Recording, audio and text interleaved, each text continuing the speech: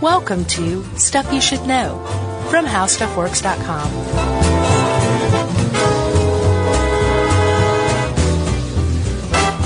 Bush and Dukakis on crime. Bush supports the death penalty for first-degree murderers. Dukakis not only opposes the death penalty, he allowed first-degree murderers to have weekend passes from prison. One was Willie Horton, who murdered a boy in a robbery, stabbing him 19 times. Despite a life sentence, Horton received 10 weekend passes from prison. Horton fled, kidnapped a young couple, stabbing the man and repeatedly raping his girlfriend. Weekend prison passes. Dukakis on crime. Hey, and welcome to the podcast. I'm Josh Clark. There's Charles W. Chuck Bryant. There's Jerry over there. And what you just heard was something we brought back with us from 1988 via the Wayback Machine. That's right. An attack ad. The attack ad from the 1988 election between George Herbert Walker Bush and one Michael Dukakis. That's right. And that ad is widely credited as turning the tide against Dukakis' campaign, which was doing pretty good at the time. Yeah. Well, some people say so. Other people say, nah. True. Depends on who you ask. There's always dissent. That's politics, as it turns out. Mm-hmm. There's always more than one opinion. But the reason we bring up this ad, which first aired on September 21st, 1988, yeah. I guess, it was called Weekend Passes for obvious reasons. And it was funded by something called the National Security Political Action Committee. And NSPAC was a non-affiliated pro-Bush political action committee that was aimed at sinking Dukakis and getting Bush elected. Yeah, I think one of Bush's, maybe it was his chief campaign guy, said, by the time we're done, people are going to think Willie Horton is Dukakis' running mate. Oh, man. And it worked, too. I mean, like, still, if you say the name Willie Horton, people of a certain age, e.g. our age, can still say, oh, I know who that is. Yeah, well, quickly, the story of Willie Horton is he was in prison for murder. Right. Was furloughed as part of the, for a weekend as part of the, Massachusetts furlough program that was, in effect at the time. And he raped and killed somebody. On this weekend pass. On the weekend pass, which was a big sign that it may not be a good idea to furlough murderers. Yeah. I guess they needed to test it out to find out one way or another, but yeah, that pretty much closed the book on it. And the thing was, the Bush campaign linked Dukakis himself with the weekend passes and insinuated that he had come up with this and that he was in support of it. Well, he was in support of it. He didn't come up with it, though. Yeah, he inherited it from his Republican predecessor, I believe. Yeah, it actually started in 1972 with a Republican governor of Massachusetts. Which apparently things have been going fine up until then, up until Willie Horton came along. Yeah, it kind of had a weird, a long and winding road. The initial program excluded first-degree murderers. And then the Supreme Court said, no, the law doesn't specifically say that, so you can't exclude first-degree murderers. So the legislature said, well, we got to put a stop to this, and we can't let first-degree murderers out on leave. Right. And Dukakis vetoed that, so he did support it until he decided to run for president. And that's when he said, let's get this off the books. Yeah. So the NSPAC ad was very widely criticized. It was criticized as being misleading. Yeah. It was criticized as fostering racist attitudes. Yeah. But it still worked. A lot of people say, and I understand some people say, nah. A lot of people say this did work. Some people say it was the tank ride. Remember that? Oh, I forgot about when that. Dukakis rode around in that tank. Yeah, I totally forgot about that. He was off the rails there for a little bit. Yeah. But the thing is George Bush's campaign was able to say, hey, this had nothing to do with us. Blame NSPAC. Right. So it still worked in George Bush's favor, but George Bush got to say, this had nothing to do with me. Not linked to it. Read my lips. That was Clinton I just did. Yeah, it was. It was pretty dead on Clinton, really. It's called a political mashup. And the whole way that this PAC was funded was with what's called dark money. Yeah, we should just title this one "How to Exploit a Loophole in America." Yeah, and how the Supreme Court really screwed things up. Yeah, or if you don't like Josh and Chuck talking politics, turn it off now. Yeah. But we're taking down the system. Yeah. Here's the thing, man. Billionaires controlling who gets elected in the United States is not a conservative or a liberal issue. We're all being screwed over equally here, everyone. I got a stat for you, and then we'll get right into it. This will shake you to the core.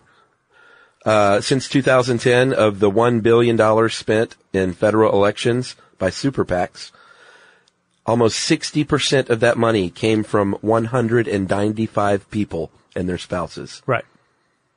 195 people, 60% of campaign of super PAC spending. And as Isn't that crazy? As it is crazy, but it's not that surprising if you really step back and look at what's been going on the last decade or so. And that's what some people say, like, spending tons of money on elections isn't bad. It's the fact that 195 people are the ones doing the majority of the spending. Right. That is not right. And that's $1 billion spent by super PACs or political action committees, and super PACs up until recently had to disclose who donated money to them. So this is just the money that's traceable. And what we're talking about is the money that's not traceable here. So we're going to go back a little bit in the Wayback Machine.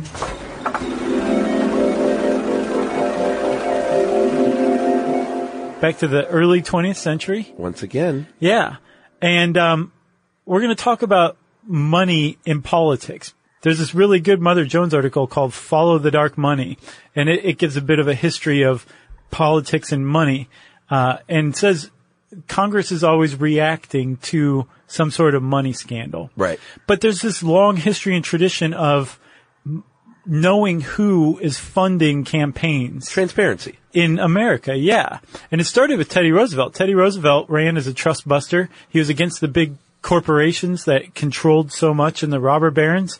But he was also simultaneously secretly going to these same corporations and robber barons and getting secret funding for his campaigns. Yes, one tycoon said Teddy Roosevelt got down on his knees for us. That's not the normal description of Teddy Roosevelt as far as corporations are concerned, not the public image of him. Or right? any Teddy Roosevelt, you wouldn't think got on his knees for anybody. So as a result, after Roosevelt was elected, he actually did something about it. He signed into law the Tillman Act that it outlawed corporations from directly contributing to candidates. That's illegal. Still is today.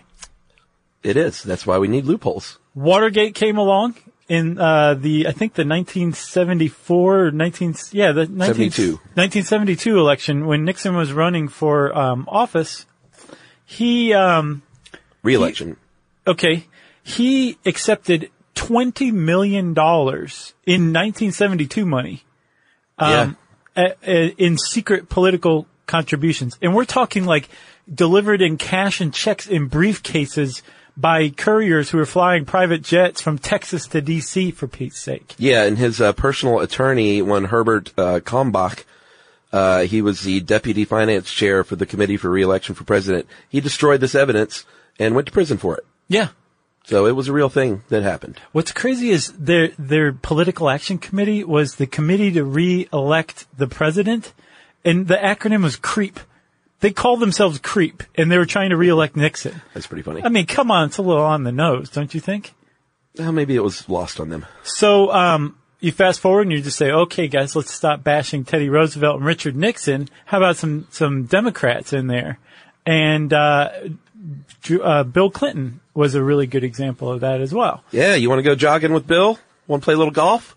6-figure check, please. Yeah. Access to the president, or even somebody who's running for the presidency, is not supposed to be purchasable. You want to sleep in the Lincoln bedroom? You or I, we can't do that. We don't have access to the president because we don't have that much money. So it's just simply not fair for somebody who does have that much money to have that much more access to the president or somebody running for the president. So over the years, there have been scandal and then some sort of change to campaign finance laws. But there's been this through thread over the 20th century that America has said, we want to know who is giving money to to candidates. We want to know who they're indebted to when they win. Yeah, but there's also been a thread of every time a law comes into action, there is a loophole that is invariably found that can get around that. Right. Created by the same politicians who passed the act to begin with. Sure. Because it's a game. It's really upsetting if you think about it. Oh, it's very upsetting. I'm really doing a good job here staying calm. Well, you have a vein in your forehead that's pulsing. I can see it. Is there this blood spurting out of it right now? Yes. So, Chuck, there's another thread too, to all of this. It's semi-political, and that is the tax code, right? So if you go look at the tax code after 1913, you're going to see something called the 501c4 organization. That's right. It's called a social welfare organization, or you can also be a local association of employees and be a 501c4. Those are also known as unions, right? Correct.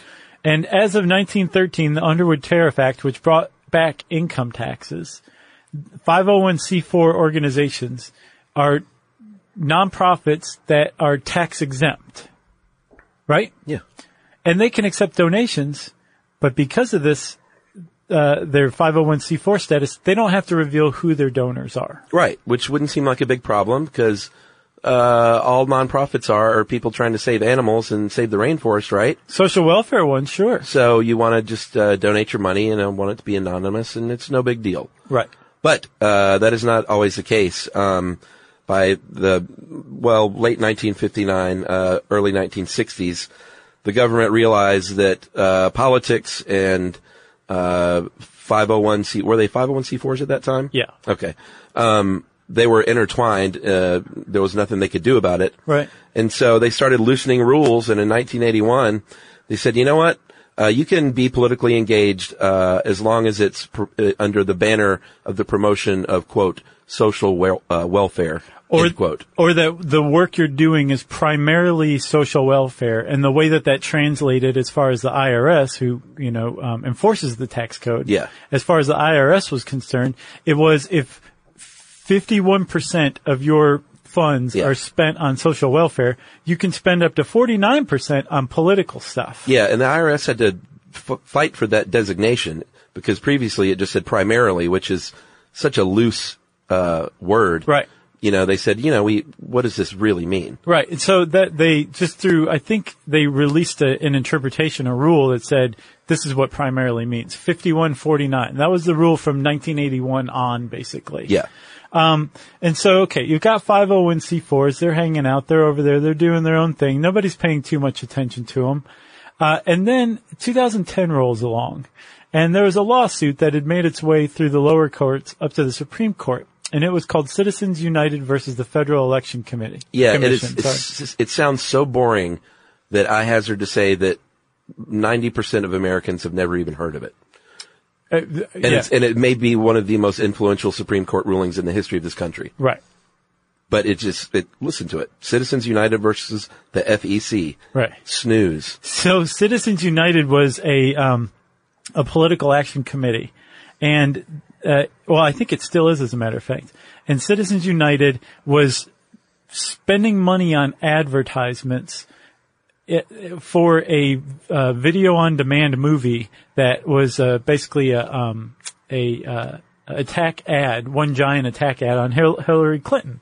Okay? Oh, I thought you were going to say it was one of those Kirk Cameron movies. I think it was similar. He had a cameo, I think, right? Okay. And so in this movie, the Citizens United I don't believe they funded the movie or financed it, but they were running ads about it. And they were running ads within, I think, 30 days of the election. No, 60 days of 30 days of a primary election, which under the McCain-Feingold Act, which is a campaign finance reform act that came along in 2002, you're not allowed to do. And Citizens United said, you know what? Why wouldn't we be allowed to do this? This is political speech.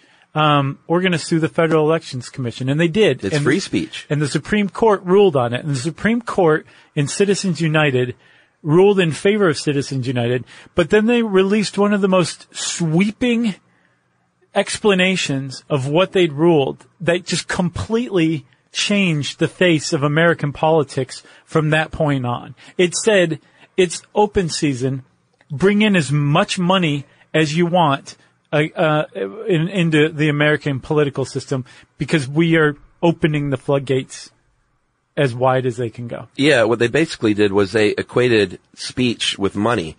And they said, basically, they took the term money talks to the reaches that we can't even comprehend. Right. That you can make huge donations, and that is a political statement. That is your speech as a corporation, and you are protected because corporations are individuals. Right. So that's exactly what they did. They said spending money on political campaigns, any political contribution is a form of political speech. Speech is protected under the First Amendment. But the speech of individuals is protected. Well, corporations are considered artificial people, so therefore they should have that same thing extended to them. Yeah. Right? And so the ruling was that you can spend as much as you want, as long as it doesn't go directly to a candidate. And you can also, now since there's 501c4s, you can funnel as much money as you want to a 501c4 and remain an anonymous donor.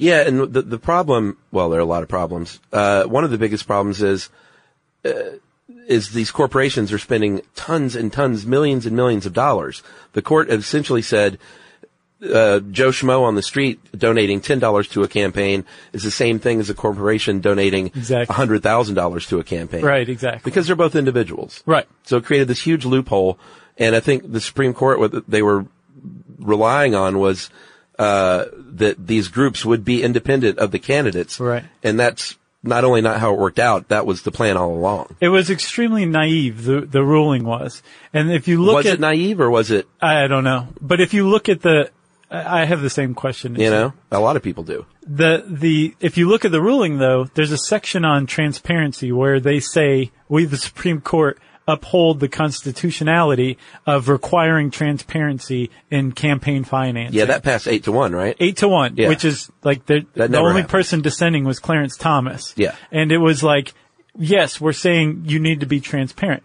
And they said, okay, well, then transparency is going to come through people demanding the corporations that they own stock in to release what political donations they've done. That makes total sense. If you have stock in a company, if your life's fortune is invested in a corporation, right, you should know who they're giving their money to. Okay, so that's one way. And they also said, well, the Federal Elections Commission, they've got their job to do. The IRS, the SEC, there's all these regulatory agencies that are tasked with keeping transparency in the political process.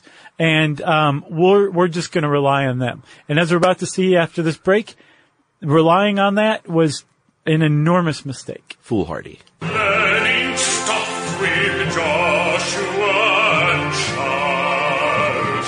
Stuff you should know.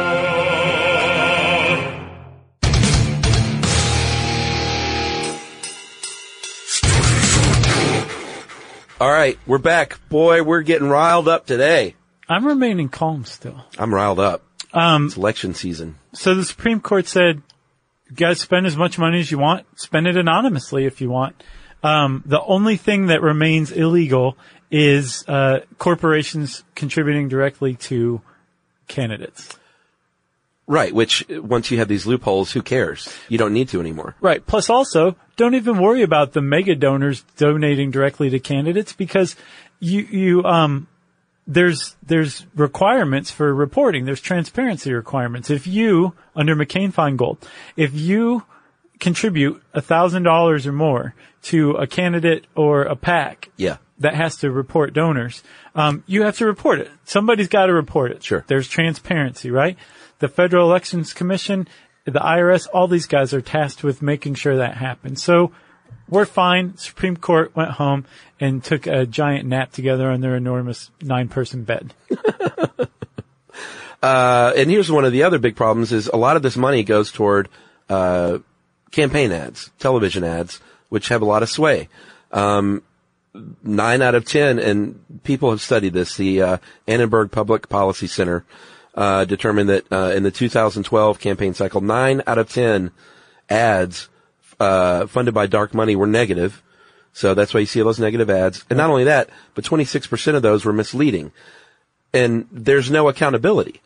So they're being funded anonymously, and there's no fact checker. They don't have to run it by anybody Right. to get approval and say, well, this is all true. It's not misleading at all. So you can basically say whatever you want. The ad runs. It's anonymously funded, and someone's campaign is destroyed in the process. So the point is as long as the candidate is not coordinating with the political action committee, the super PAC or the 501c4, then it's all kosher. It's all legal. And coordinated meaning like so blatantly, like, come on, it's still going on. So every election season, as it starts to kick off, you'll see on the news like Ted Cruz or Bernie Sanders or whoever just released an eerie 12-hour tape of them doing different things with no soundtrack whatsoever.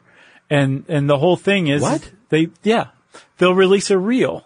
And it's them hanging out with their mom, them riding a tractor, them like standing on like a mountain looking as the sun comes up. With their foot on the head of a small child. Sure, and it's just that, there's no sound to it whatsoever, and they just put it out there. I'm just putting it out there, and then anybody who wants to use it can do whatever they want with it. Oh. And then the political action committees, the super PACs, and the 501c4s come along. That's raw footage. Use that footage Okay. to make their ads in support of the candidate. I kind of wondered, I was like, how are they getting this footage anyway if they can't be directly They're tied? just putting it out there. I had no idea. Yeah, it's pretty cynical, really, if you think about it. The idea that they're not coordinating in any way, shape, or form. They're just putting all this raw footage out there. Sure. And again, guys, like if you're getting riled up, if you're a Republican, when we say they, like the Democrats do this too, but it's really disingenuous to say that all parties are equally at fault here for using dark money. Because, again, studies show that if you quantify the amount of money spent by the GOP and by the Democrats, the GOP has outspent the Democrats mind-bogglingly It's so. 83% to 17%. Yes, as far as using dark money goes. Yeah. It's definitely not Democrats do it for sure, and they sometimes do it cynically. I read about a dark money committee that released an ad in favor of Harry Reid lambasting dark money. That's pretty cynical as well. Wow. Yeah. So both sides do it. The Republicans just do it way, way more. Yeah, and I think Hillary Clinton has come under fire for her reliance on super PACs. Right. Being attacked by Bernie, of course. Yeah. Who's like, I don't want any part of that stuff. Yeah.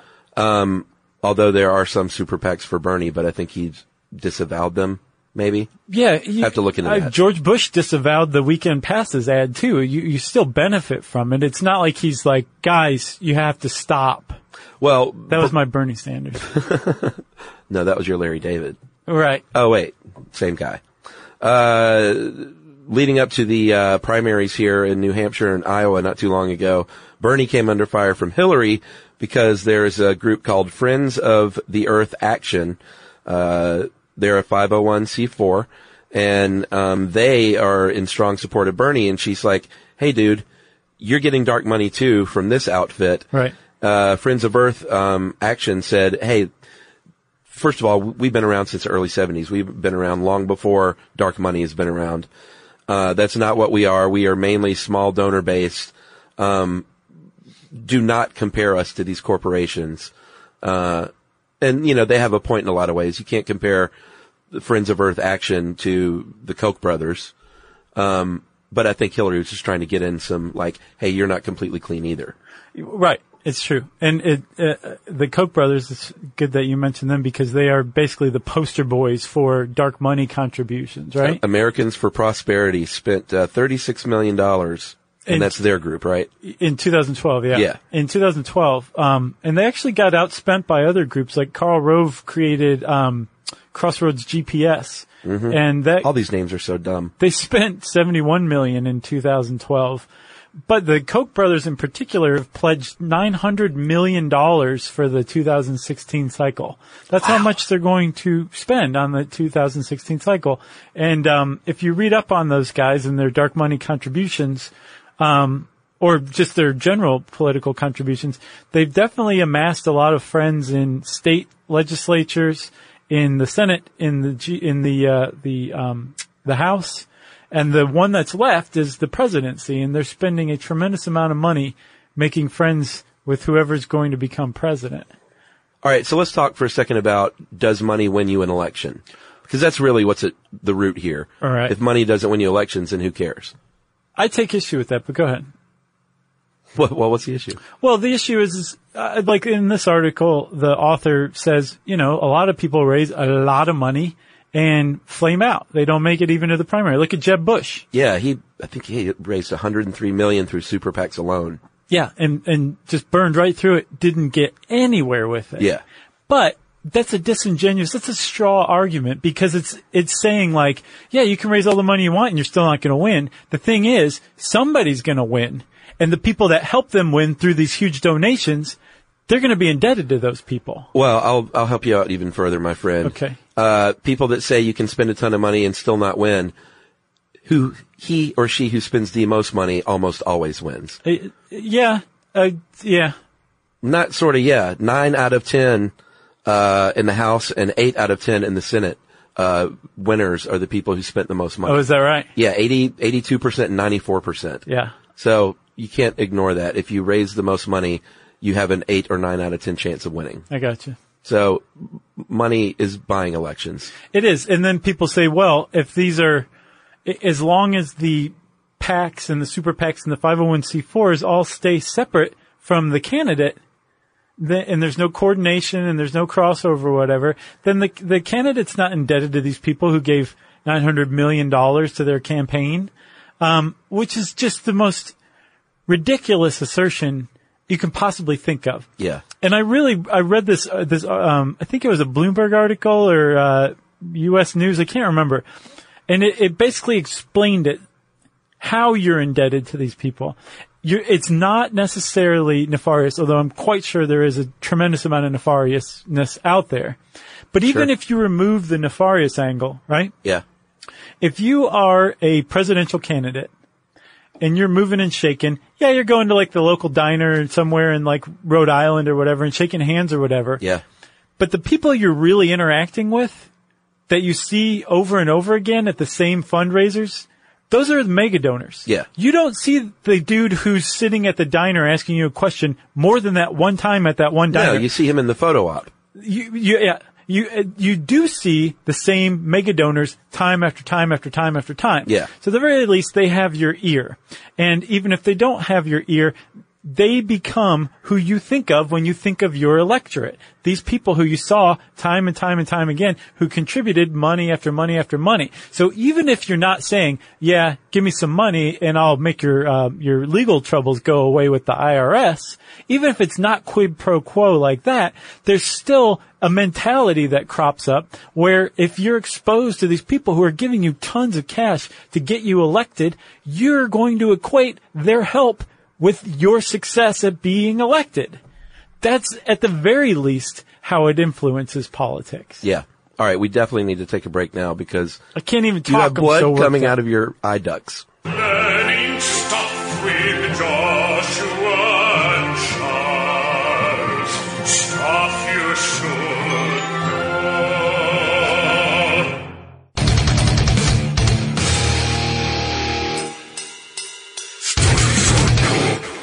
All right. We're back. You good? You got the tissue? Yeah, I'm good. You're crying bloody tears. I'm good.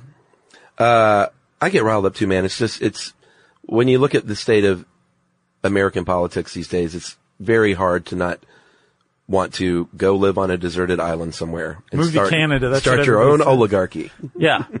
I'll rule myself. With monkeys. I wonder I don't know much about politics around the world. I know other, wealthy countries are corrupt as well. Right.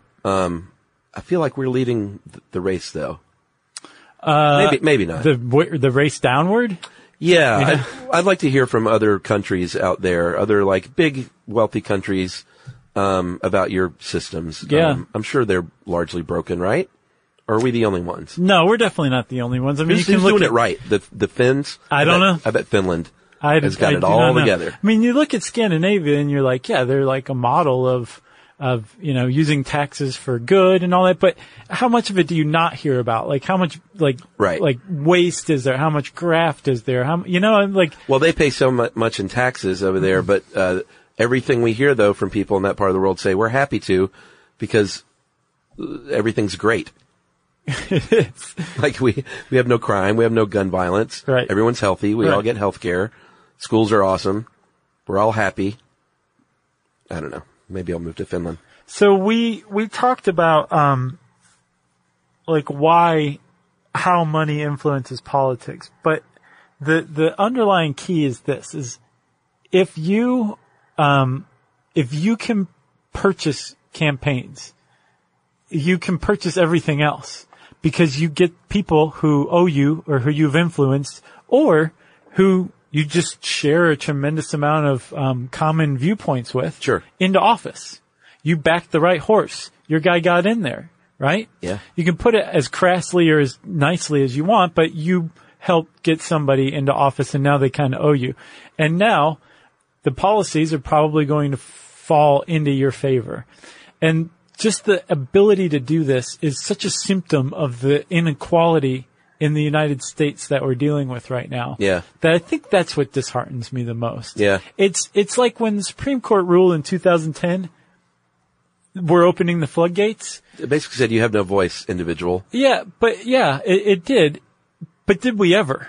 Was the Supreme Court really just saying like, hey, we're going to take the scales off your eyes. Right. We're going to take away any pretense. Here's how it is. Here's probably how it's always been. Right. But now it's legal, man. Just get used to it. Yeah, but no one was paying attention. Because no, people, but I mean, like back in the 70s when Watergate happened, people paid attention to that. You know, well, because sure. The idea that if you were wealthy, you could become an ambassador for $250K or that you had access to the president. It's always ticked Americans off. That's true. So remember when we talked a little bit ago about, the 501c4s, have to, 51% of their, spending cannot be political. No comment on that part, but it's unenforceable, basically. Well, the IRS did try to enforce it once. Yes, that's where I was headed. The IRS made the mistake of going too hard at the Tea Party because they felt like they were the worst offenders, and it backfired on them in a big way, to say the least. Would you say? Yeah, well, the GOP in Congress came down hard on the IRS. They got the IRS director removed from her position, got a new person installed, and this new guy has basically said, like, you know, I'm just going with everything the Supreme Court thinks. So I'm going to stop enforcing this. And even if the IRS wanted to enforce these rules that they're tasked with making sure that there's transparency, right? Yeah. The Senate actually inserted a couple of bills. And by Senate, I mean Mitch McConnell, who hates campaign finance laws. Yeah. He got a couple of bills inserted in the omnibus spending bill. A couple of riders. Yes. And if you guys, a lot of people may not know what an omnibus spending bill is. It's basically a big, large, sweeping, set of many, many bills and riders all under one banner. It's the government's budget. Well, yeah, but they don't have to do with one another. You can, when you hear like a rider was attached to it, right, that a lot of times means someone is trying to sort of sneak something through. Right. So if you attach a rider to the right bill, you can get almost anything passed. And, you know, I shouldn't say sneak something through because it's not like it's in secret, but it's a very convenient way to pass a controversial amendment. Right. Okay. So if you take a very cherry bill, like one that has to pass, like the bill that pays for the government spending for the next year. Yeah. And you insert a rider in there that says the IRS is not allowed to make clearer rules on 501c4s and political action committees spending on politics, you're going to get it passed. And it did get passed. Yeah, and another thing that got passed was, remember when we talked about the fact that shareholders wanted to know if their corporations, who they were donating to, they also got I almost said snuck it in, they almost also got in a rider that said, no, corporations don't have to do that. They did. They said that the SEC is not allowed to make rules considering making corporations disclose political contributions. Yeah, you cannot force them to do that. So there's a ban on the IRS clarifying its rules and the SEC creating a rule. Just clarifying. They just wanted it more clearly defined. Right. An existing rule. Can't do that. Right. We like it really nebulous. So Congress said, sit down. when it comes to campaign finance stuff, you don't do your jobs anymore. Your regulatory stuff is over with now. Individuals have petitioned these companies, and sometimes they voluntarily given it up. But if that's the solution, then it's not much of one. Right. And then, so lastly, so the SEC's down, the IRS is down, and the last agency that was tasked with enforcing transparency was the Federal Elections Commission itself. Yeah, surely they would step up and do the right thing. So the Federal Elections Commission is now split 3-3 along party lines and apparently deadlocks as a matter of routine. Yeah. So you need 4 FEC commissioners to take action on anything, to get a quorum, right? They can't even get a quorum. So as far as campaign finance stuff goes, they have been sitting on their hands since 2010. And there was a couple of rulings about transparency that are about the last things they did. So in 2007, they said, you know that McCain-Feingold requirement that says if you spend $1,000 or more contributing to a political group or campaign, you have to disclose it? Yeah. We, the Federal Elections Commission, decided that means that if you spend $1,000 or more on a political like communication, like an ad, then you have to disclose it. So that means that if you contributed $1,000 to a political action committee, you would have to say, this is for ads. Well, and for this ad specifically. Even. That came later. But yeah, that's the way it is now. Which no one ever does. It's another loophole. So, this last bastion of transparency, to where you had to say, I donated $1,000 or more, you would have to say it is not just for an attack ad, it's for attack ad number 238, Hillary Hates America. Right. That's what this money is for. And like you said, no one does that. Well, because they don't have to. So as far as the Federal Elections Commission is concerned, you don't have to say you donated that $1,000. Yeah, they don't have to, so they won't, because they don't want their name attached to it, which is the most cowardly thing you can do. You know, if you think about it. Well, yeah. That's the argument. That's a lot of people's argument is anonymous political speech keeps you from getting blowback from the powers that be or whatever. And there was this woman who was caught handing out anonymous pamphlets that she wrote outside of a polling place, which apparently was illegal under McCain-Feingold. And everybody was like, well, there's a long, proud tradition of handing out anonymous. Common Sense by Thomas Paine. Right. The Federalist Papers were originally anonymous. Yeah. And Justice Scalia, who died recently, he was actually very, very conservative. And in his dissent on that ruling in favor of the woman's right to hand out anonymous pamphlets, said, anonymous pamphlets have about as much historic tradition and precedence as anonymous phone calls in this country. Yeah. They're not honorable. There's nothing honorable about anonymously lambasting something. Yeah. That didn't translate to the rest of the court as far as Citizens United is concerned. Yeah, it's the equivalent of going in the dark of night and like spray painting something on a wall and running away. Right. It's true. You know? So here's where we're at right now. The Supreme Court ruled that corporations are people. They already had ruled that. They upheld it. Political money is protected speech, right? Yeah. So this opened the floodgates to unlimited money to 501c4s, which are nonprofit action groups who do not need to disclose their donors' identities, which means that you could contribute as much money as you wanted to anonymously to a political campaign. So the SEC was banned from requiring corporate disclosure. The IRS was banned from investigating the political action groups themselves. And then the FEC, the Federal Elections Commission, removed the last transparency requirements of the donors. And an estimated $10 billion is going to be spent on this 2016 campaign. $5 or $6 billion on the presidency, right? $2 billion was spent in 2012. So the big question here is, are you, the individual, upping your political contribution 5 times? Do you account for this enormous increase from $2 billion to $5 or $6 billion? No. No. Of course not. So there are some folks that started digging around and said, all right, who's funding some of these efforts? Maybe like climate change denial. Somebody's funding this stuff. Right. So there's a guy named, at Drexel University, an environmental sociologist named Robert Brule. He said, you know what, let me look into this and see if somebody is giving a lot of money to climate change denial.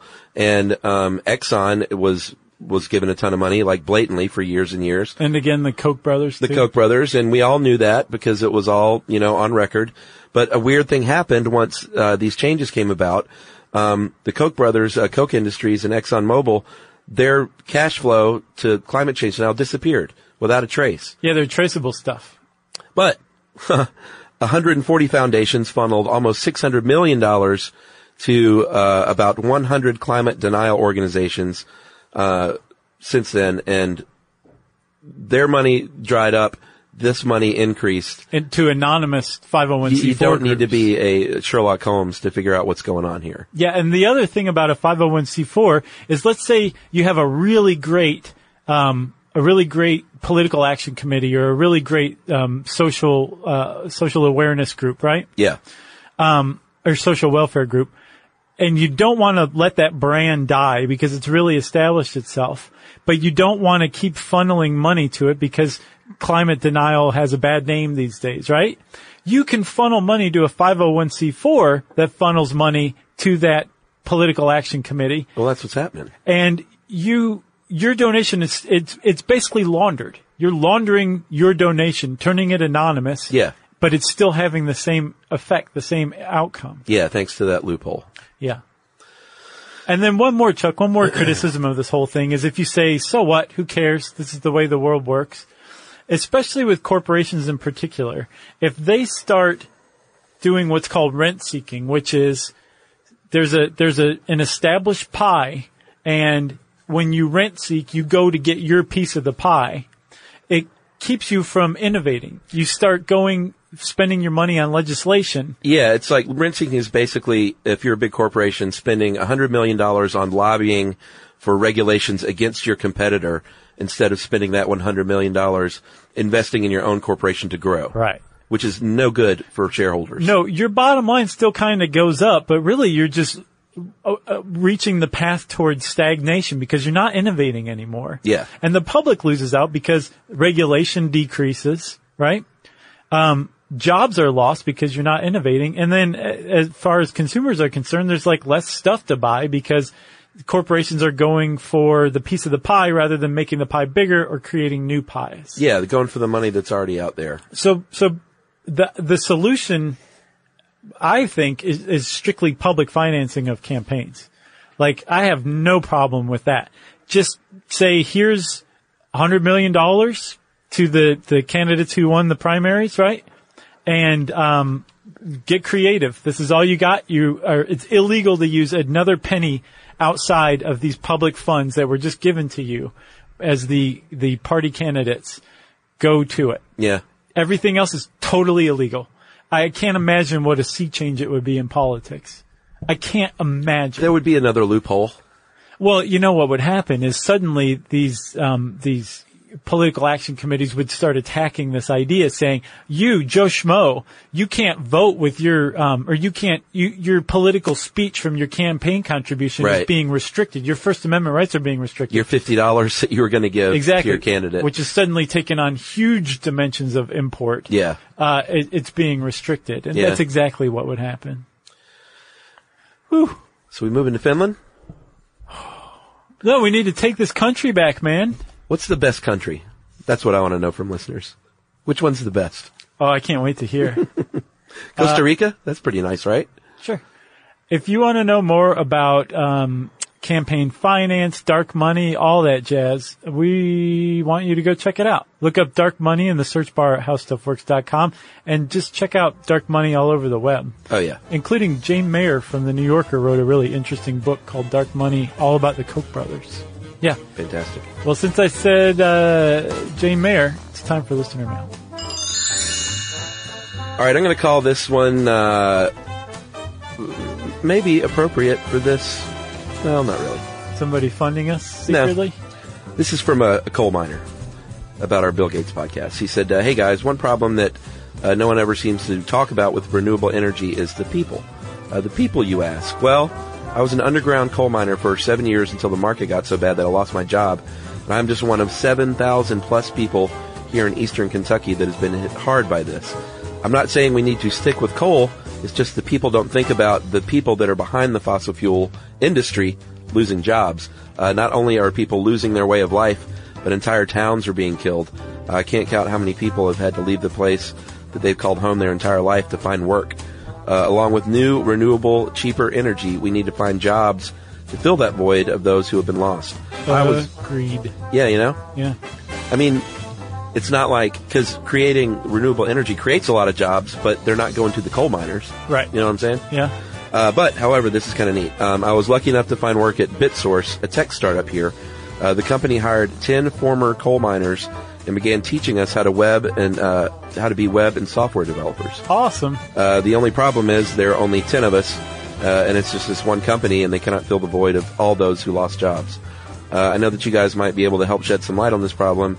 Like I said, no one thinks about the people and the families that are hurt by progress, but it happens. Someone told me once, you can be the best wheel maker out there, but if no one needs wheels anymore, it doesn't matter how good you are.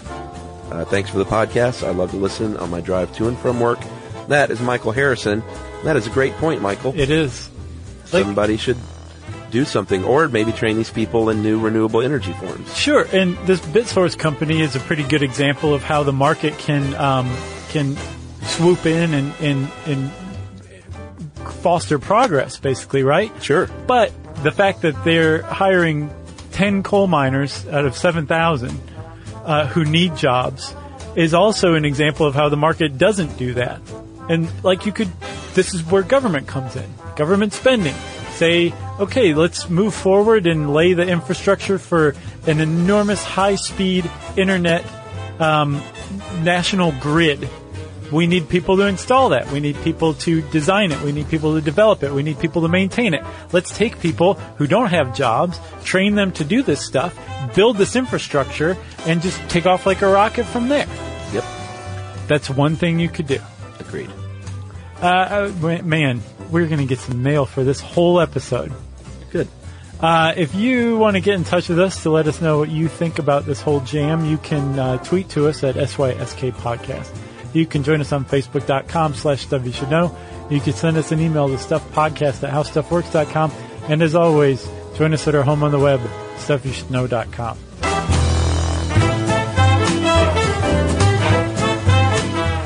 For more on this and thousands of other topics, visit HowStuffWorks.com.